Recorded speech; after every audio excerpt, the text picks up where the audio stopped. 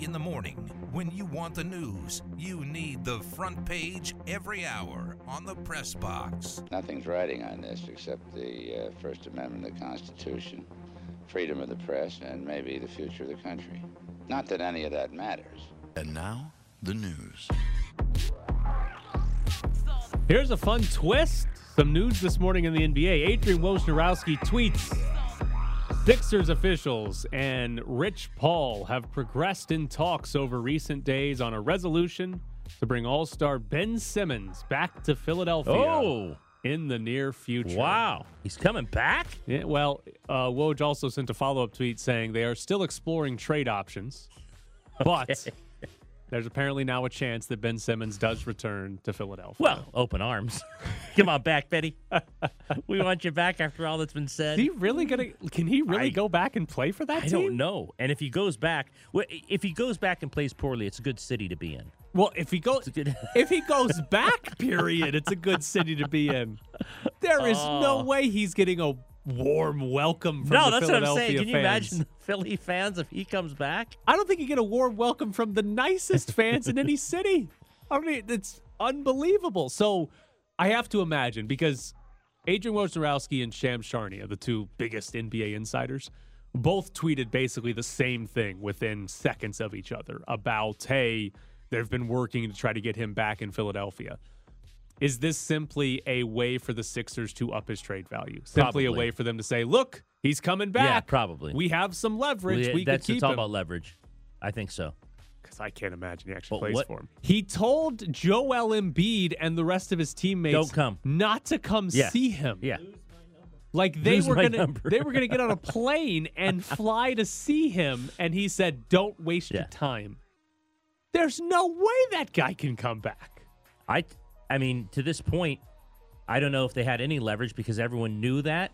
Maybe this gives them a little bit. Yeah. If you really want him, if you want to trade for him. Yeah, I know the only reported offer that we've seen, and this was actually before Ben Simmons started refusing to talk to his teammates, was Indiana offered Malcolm Brogdon and a first-round pick, which is a starting level point guard in the NBA and a first-round pick. And the Sixers said no because they want much more for that. It would seem to appear that they're not even getting that offer anymore. So we'll see if they turn down that again. Yeah, so this would appear to be a matter of, hey, we need to get something for Ben Simmons, so let's pretend like everything's okay. That's a great question. Texas A&M beat Alabama 41-38. Alabama lost to an unranked team for the first time since 2007. Georgia is now number 1. Iowa's number 2. Alabama. It's all over. Has a loss. If Alabama runs the table, beats Georgia or whoever in the SEC title game, they're in. They're in the college football playoff. They're in. If they run the table but lose to Georgia in the SEC title game, are they in at 11-2? Yes. I'm going to disagree and say no. I don't think they'll be in either. Didn't they do that already? They did it the one year where they didn't win the conference championship. They let them in that year. I don't know what their record was. They didn't even play in the conference championship. Excuse me. They didn't even play in the conference championship. I don't know if they had 1 or 2 losses. They lost. That was the year they lost to LSU in the 9-6 game and then came back and destroyed them. Like LSU didn't get past midfield in the national championship game. I don't think at 11-2 they get in. I think that committee has had so much, let's say, crap against it for things like that. And let's say Cincinnati runs the table this year. I think Cincinnati's getting in. It'll depend a lot on what the other teams are. If if Georgia, if they lose to Georgia and Georgia's 13-0, well, they're number 1 seed. But if Iowa manages to go undefeated, if Cincinnati manages to go undefeated, if you have others undefeated teams Can't put a 2-loss team in. or 1-loss Power 5 champions, they're getting it. Even Oklahoma at this point, even though they haven't looked great, if Oklahoma goes undefeated, they're probably all getting in. Yeah. Now, very rarely do we have 3 or 4 undefeated teams, right? These teams are going to lose over the course of the season. So the question will be, Alabama in that scenario will be the best 2-loss team. They'll be the highest ranked 2-loss team. The question will be how many undefeated and 1-loss teams are there? If there's 4, I think I'm with you. I don't think Alabama's getting in because if you lose, A, this game to Texas A&M, who has not been very good this year, and then B, you turn around and lose to Georgia, that's the team you're going to have to beat in the college football playoff. I think they wouldn't get in unless there's only 3 unbeaten / 1 loss champions out there. Next question. Steve Nash says Kyrie Irving will not play in home games. The quote from Nash was, "I think we recognize he's not playing home games. We're going to have to, for sure, play without him this year. So it just depends on when, where, and how much." Should the Brooklyn Nets basically let Kyrie Irving only play in some road games this year? Sure. It's Kyrie Irving. I'd let him play. I mean, I think the whole thing is a little buffoonery to begin with, that he's doing what he's doing. But you're saying would you sit him the whole year and not play him at all? I'd play him. I think that's what I would do. Would you? I'd play him. I mean, so you're talking about I'm Kyrie not Irving. agreeing with what he's doing. Yeah, so he can't play home games because he's not vaccinated, and Right. New York has a mandate in place to be in certain buildings. You have to be vaccinated. As do some road teams. Yeah, he cannot play in LA now, and he cannot play in San Francisco. Bay Area. Yeah, so that ends up being close to 50 of their games this season. If I'm the Nets, I think I'm looking around saying, "Okay, Kyrie, we don't need you. Like, just go away. Like, we don't need you." Like, again, he's superfluous if they have Harden and Durant healthy. The only real need for Kyrie Irving is if one of those two get hurt. And I think I might look around and I'd be willing to say, "Yeah, Kyrie, we don't need you. We'll be fine." Like, because here's the main question. I mean, are you if you're just the Nets. mad? And I don't agree with anything he's doing. But what if you got 32 games out of him because it was an injury situation that had nothing to do with the vaccine? Would you play him? What do you mean? If he was hurt? Yeah, if it was an issue beyond the vaccine, if there was none of this vaccine and Of course. and he was eligible to play in Of course, 30 'cause whatever games. That's not him choosing. That's him just being hurt, not being available. He's available. He just can't. He's just not willing to get the vaccine to help his team out. So here's the real question: if you're the Nets, regular season's irrelevant. Is anything going to change by the time the playoffs get here? Oh, I think he's to the wall with this thing. So Don't you think so? Well, is anything going to change with the mandates in these cities? Oh, by no, the I don't playoffs? think so. So what are you going to do in the playoffs? Might get harsher. Kyrie's not going to play in games 1 and 2 of the first round, but he's going to be ready to go for games 3 and 4. That's stupid. If I'm Steve Nash and the Nets, I'm saying no thanks. Get out of here. What if you're down 0-2? Get out of here. I don't want to be old man locker room guy, but do you really want like the other people in the locker room to be like, "Oh, hey, there's the guy who just Right. he- Well, he they're just probably shows already up." like that. Right. I mean, Durant's already told him. I think Durant's actually. Well, yeah, he absolutely has had. Yeah, talks with him. there's been some reports there's about been Durant's reports talking that to him. Durant has gone to him and said, "Can you do this Yeah. for us?" How do you look around and say, "All right, guys, we're in Detroit tonight. Kyrie will be here in 20 minutes. Get ready." Because it's all about He's winning. the third best player on the team. Good player though. He's the third best.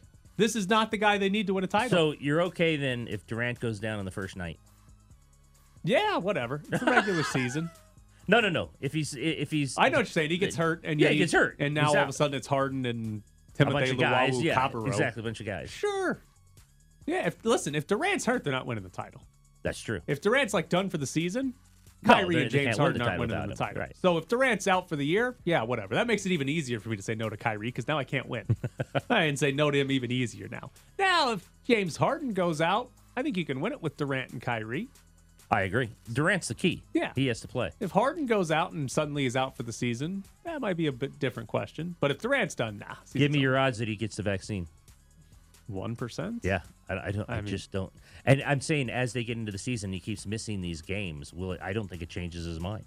Yeah, no, not at all. He's coming off as hard-headed, fake smart. Like he thinks this is some stand where he's right and everybody else And that is he's wrong. like typical Kyrie. Yeah. He thinks he's smarter than everyone in Right, the room. and he's not going to change his mind. Like that's what he's coming off as right now, and that's so. What's going to make him change his mind? Maybe losing game checks will. There's a potential that is. But he's got to know that by now. Yeah, he knows how much he's going to lose. So that's the only thing to me that would make it change at this point is if when he realizes, oh, they're not paying me. If Wait you- a minute, I thought it was the wait, first and 15th. Hold on, wait. You're his agent, and you get what, like 3%? 3%. Do you drop him because it's just like, okay, how much money am I? No, you tell him I'm still getting 3% of your full contract. Oh, all right. Yeah, okay. you say you sit those out, Kyrie. You're still paying me 3% Oh, he's of still the getting full his money. contract. Okay. Yeah. I'm not taking a pay cut No. because you won't get the vac. No. If I'm his agent, I'm running in there with the needle to stab him. Happy to move on to the next question here, Aaron. UNLV's game Stab against him. UCLA and Cal will be broadcast on Stadium. Oh, for God's sake. So Not UNLV's, surprised about the Cal game, but no one picked up UCLA. None of UNLV's home non-conference games got picked up by actual television. Those two will be on Stadium. At least it'll start on time. It will, and the rest will still have to be determined, which means they'll end up being UNLV Mountain West Network productions. No, the tournament has to be on Real TV. The Michigan. I mean, you got Michigan. Yes, that in one it, is so on once ESPN. Michigan's in it, that then one's they're on ESPN and ESPN2. Okay. But these ones, Fox Sports 1 and CBS could have picked up these games. They chose not to. Fox Sports 1 surprising. Here's why. Both of those games are on Saturdays during the football season. Yep, that'll do it. Those are both November Saturdays. So really, their big game this year on TV, San Diego State on CBS. Yeah, they will play San Which Diego is State on January CBS. 1st or Yep, something. New Year's Day.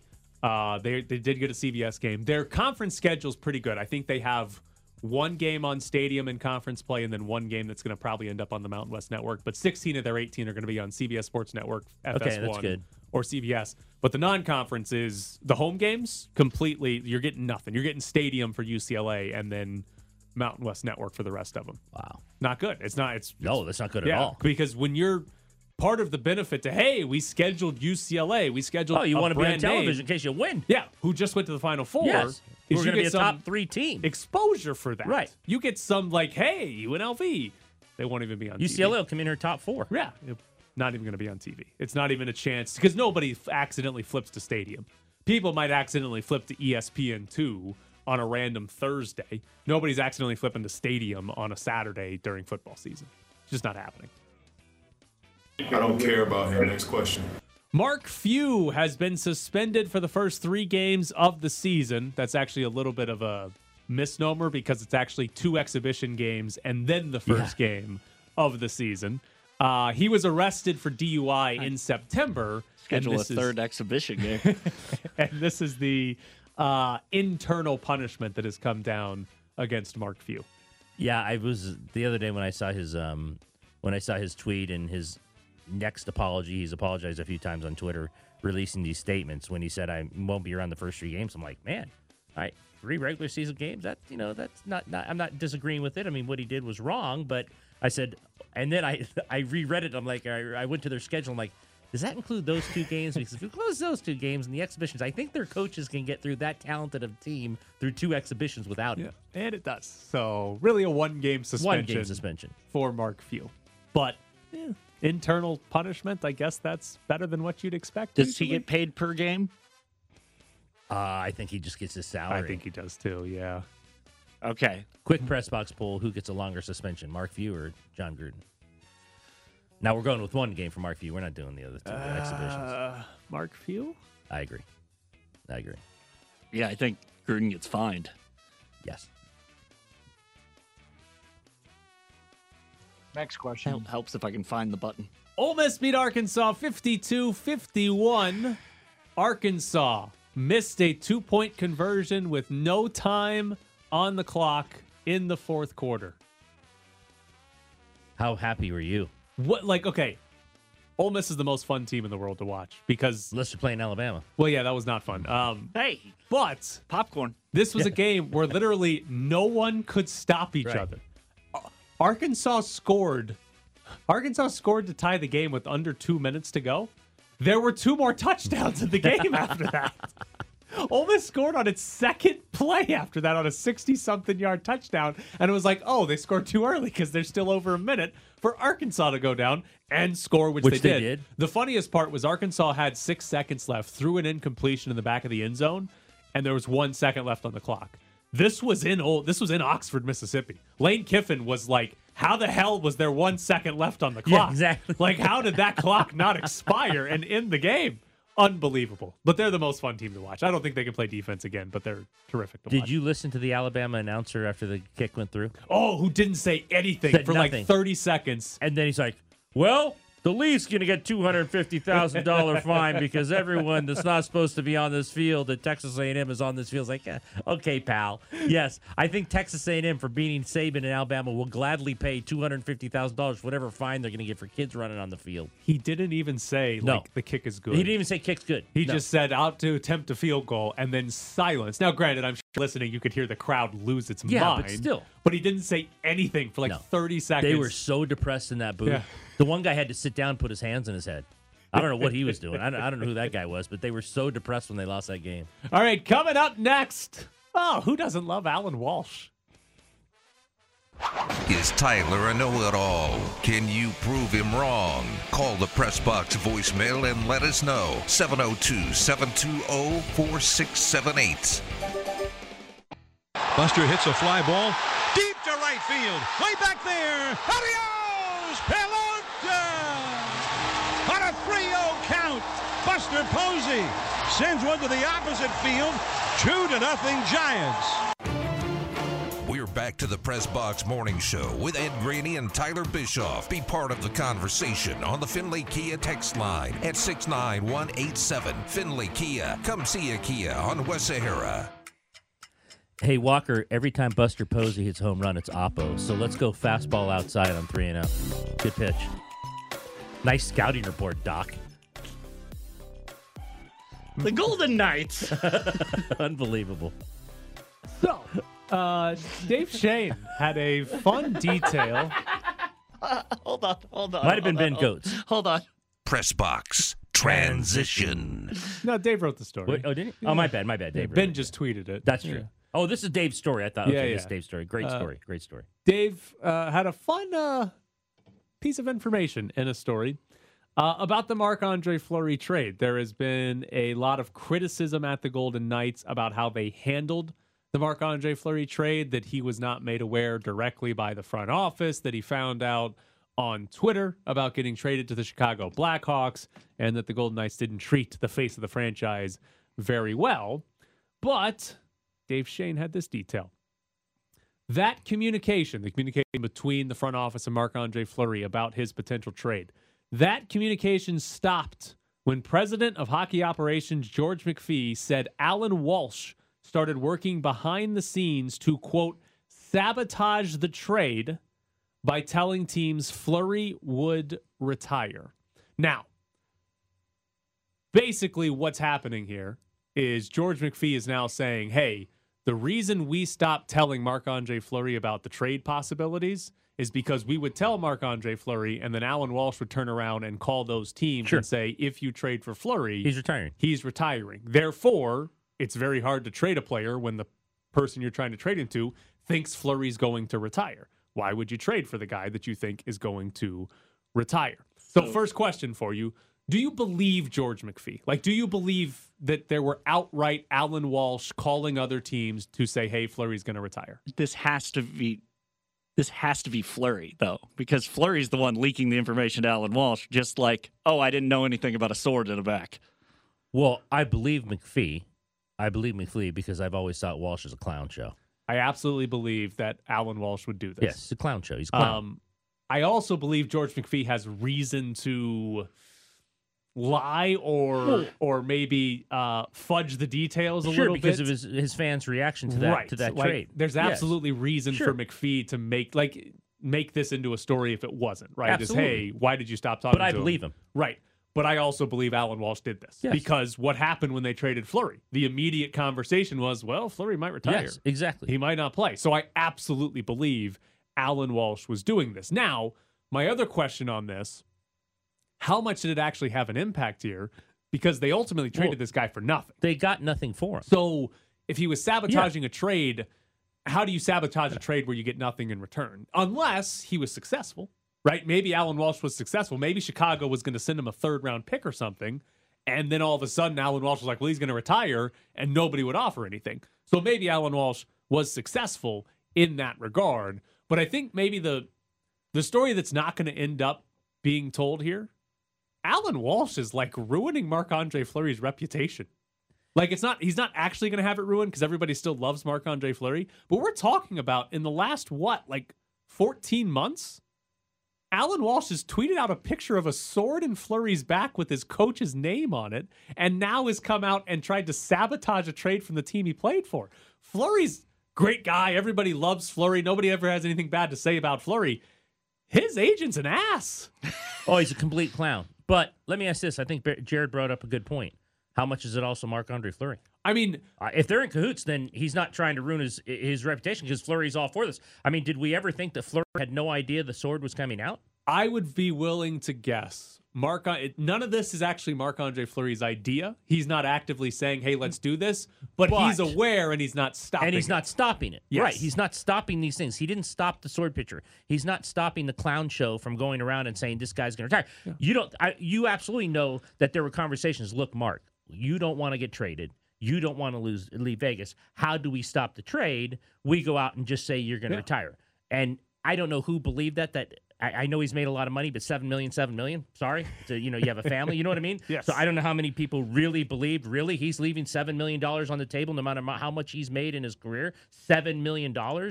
Given he's coming off of Vezina, he's going to retire off of Vezina and give up $7 million. So I don't know if I was another team, how much I truly believed that. Yeah. I mean, the team's agent calls and says, hey, he doesn't want to leave Vegas. His kids are in school and all this. Yeah, you listen and say, oh, really? You might actually retire. So that's one thing. But the Golden Knights front office, they're never going to look good from this trade. And listen, they got nothing for a guy who won the Vezina. They don't deserve to look good from this. I am amazed, though, that Marc-Andre Fleury has come out of this without any hits to his reputation. Oh. Because, again, the Golden Knights, think about this. Take away the name Marc-Andre Fleury. Less than 12 months before they traded him, this guy's agent tweeted out a photo of a sword through his back with the coach's name on it. And less than 12 months later, when they're trying to trade him, they're surprised that they weren't open with that player about his trade possibilities. How is that a surprise to anybody? How would you think you would deserve that type of treatment when your agent tweeted out a photo with a sword through his back with Pete DeBoer's name on it? Take away the name Marc-Andre Fleury. There's no way if I'm a front office, I trust that agent or that player to tell them anything. I don't believe they trust him, and I think if anyone has negative feelings towards him, it's those people inside that organization. Right. Because the fans, this guy could do anything. I saw a tweet last night. I'm not going to any more games. I'm giving up my tickets. I'm going to go to the Chicago game. I'm a Vegas Golden Knights fan, and I'm cheering for the other team. That's where you're at. And Dave did a wonderful story on trying to, do they have to win the fans back? Have they lost the fans? Not just the Marc-Andre Fleury trade, but other trades they've made, and supposedly whether it's Nate Schmidt didn't know or they didn't call him Nate Schmidt, they got a reputation, whether it's warranted or not, because so many things happen behind the scenes. I don't know if I always believe either side.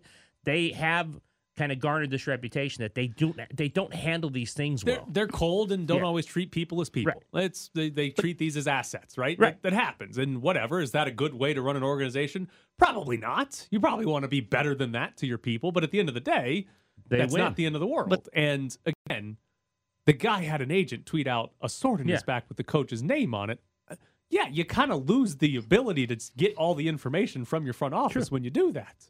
How many of these same people, though, also defended, when Bill Foley, got rid of all the part-time employees at the stadium and were like, hey, it's a business, man. You can't expect, it's, so suddenly he has to treat one side of it like, oh, come on, man, it's a business. You can't let emotions cloud your judgment, and then suddenly it's like, why did you treat him so badly? Oh yeah, because he's my friend. Because they're in love with the players and they don't care about the workers. The guy selling pizza at T-Mobile's never made a save, so. I mean, you don't know that. Maybe the pizza was about to fall out of the oven. Coming up next, Ryan Wallace joins the show. Want to be part of the show? Call the Press Box voicemail and let us know. 702-720-4678 and leave your opinion. This isn't the Alex Ovechkin Power Hour. This is the VGK Update with Ryan Wallace. Follow him on Twitter at Ryan Hockey Guy. I'm out. Hello, Ryan. How are you today? Hey, Ryan. I'm good. How are you guys? Good.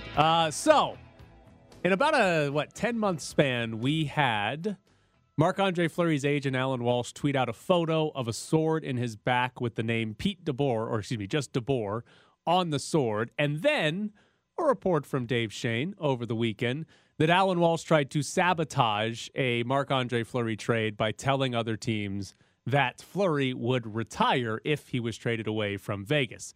How come none of this is stuck to Marc-Andre Fleury's reputation?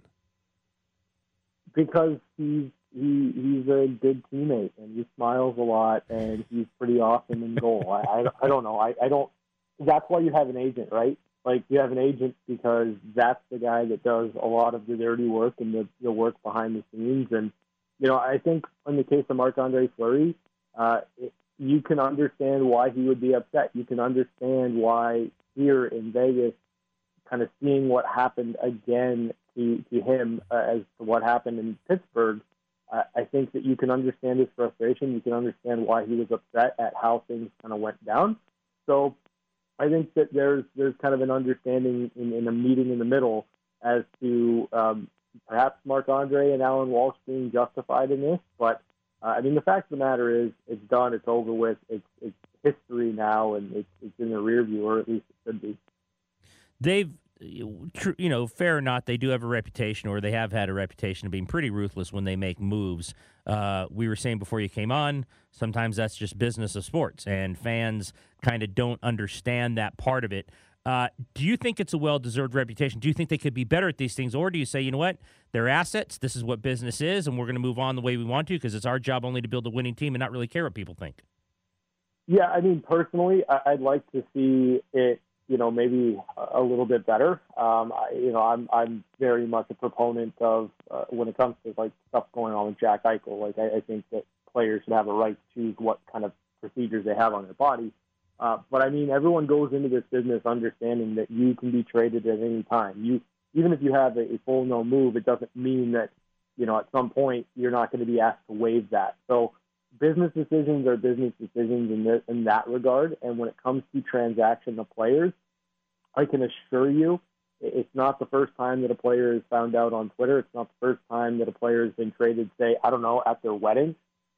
Every team does it. I think that, it's just a little bit different here because that first season was something incredibly special. And every time that chipped away at a little bit, I think the fan base kind of has even more of an emotional attachment to it. So every team does it. The Golden Knights are not unique in that regard, but I think it means a little bit more here.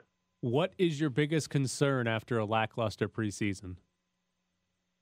I'm concerned, I guess, that it would kind of bleed into the regular season. I think that's the natural concern for everybody that watched those last two preseason games, that the Golden Knights aren't going to be able to just kind of flip a switch and bring the intensity level up.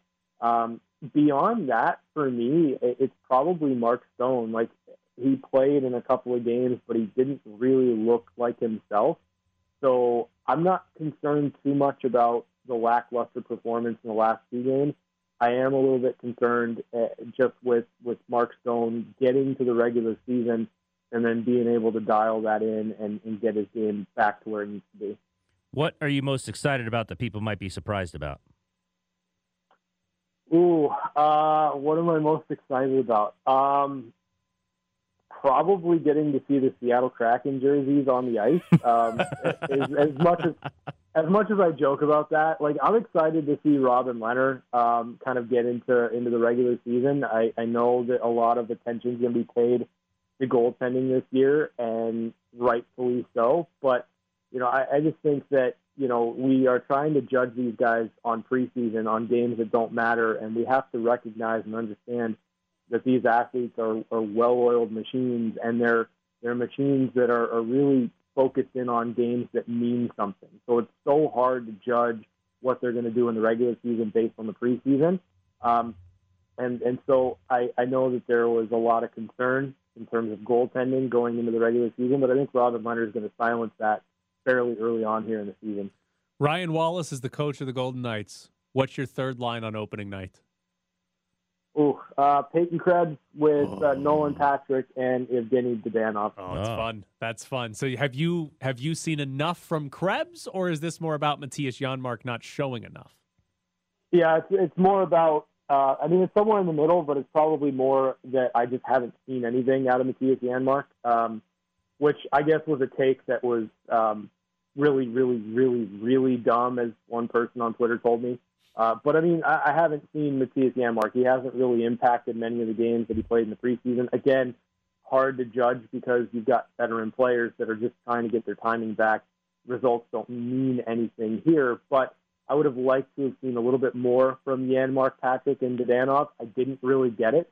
But in the moments where Peyton Krebs was playing with those other two guys, at least there were pockets where they popped. So for me, that would be my third line. Krebs would play with Patrick and Dadonov.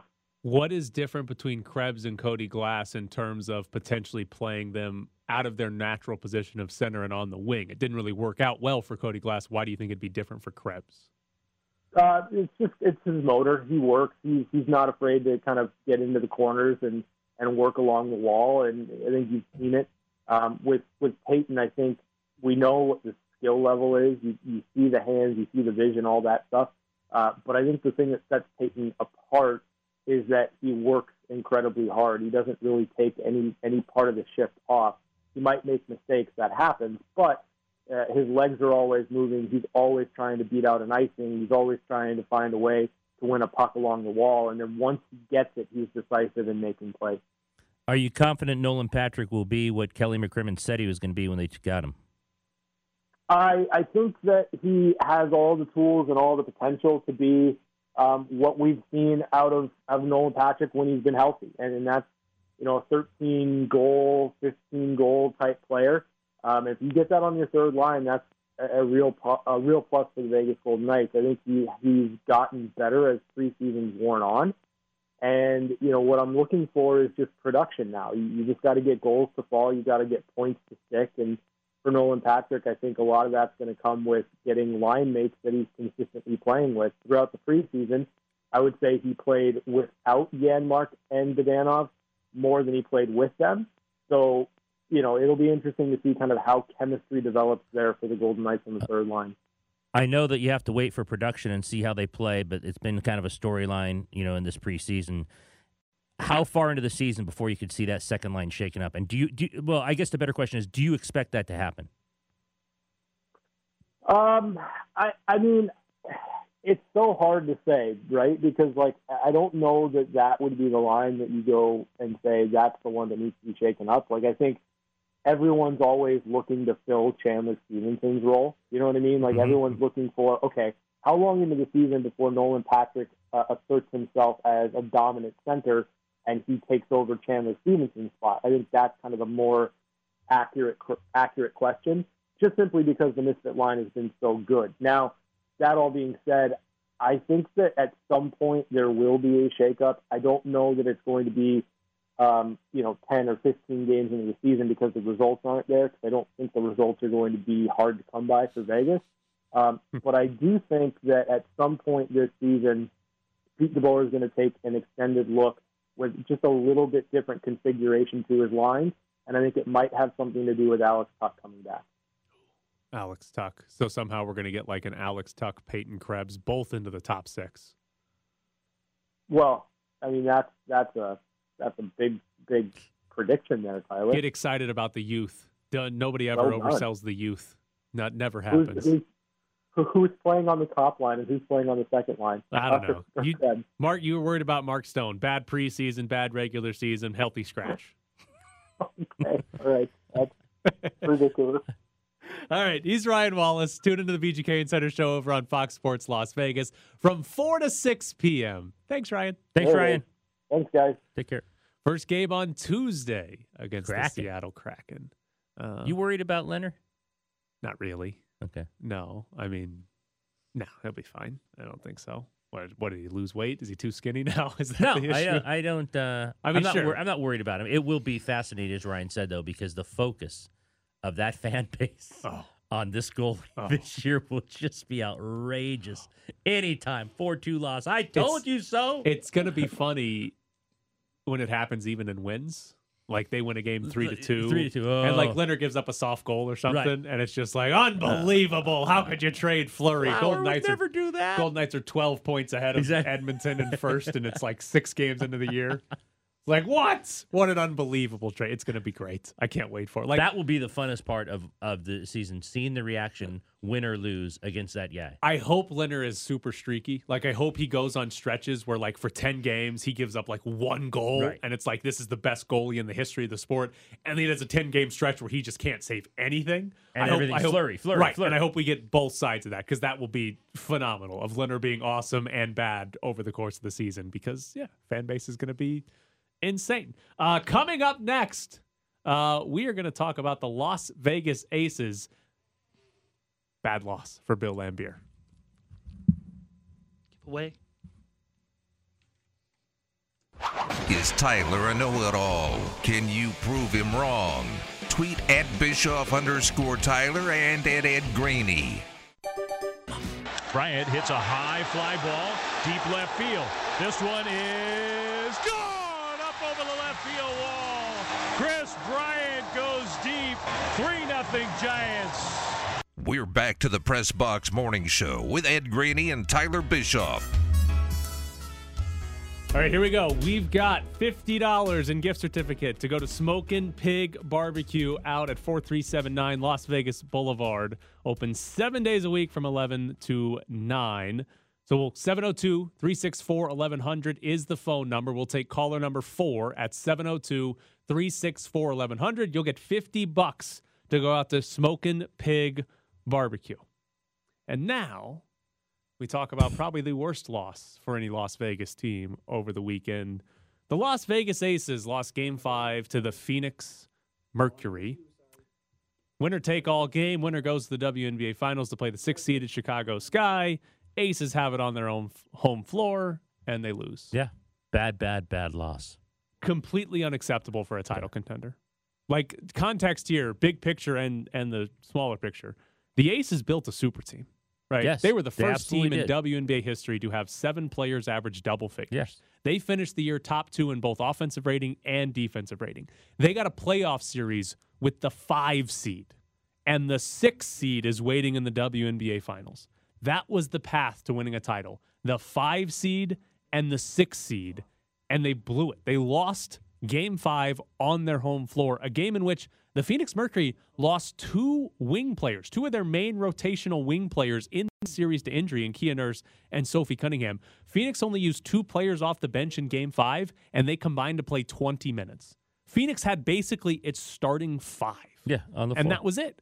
The Aces, it should have been a win. They should have been in the finals against this team. And by the way, in Game 5, let's ignore for a minute that the Aces lost 2 games in this series in blowout fashion, like not even competitive in 2 playoff games. We'll ignore that for a second. Game 5, the Aces blew a double-digit halftime lead, or second-half lead, I should say. Second half. Double-digit. And the last 4 possessions of the game, this is what we had. Liz Cambage, blocked by Diana Taurasi, got the ball back, missed the follow-up Missed layup. it bad. Chelsea Gray did hit a 3. Good job. Tied the game. And then the Aces had a chance to go 2 for 1 in the final minute of this game. Take a shot with like 35 seconds on the shot clock. Guarantee you get a second good possession there, and the other team can't take the last shot. They don't do that for whatever reason. The Mercury switch, and so you have a guard defending Liz Cambage and Brittany Griner defending Chelsea Gray. Right. They don't throw it into Liz Cambage, maybe because she just missed 2 layups at the rim, but Chelsea Gray also can't beat Brittany Griner off the dribble, and the possession ends in a turnover.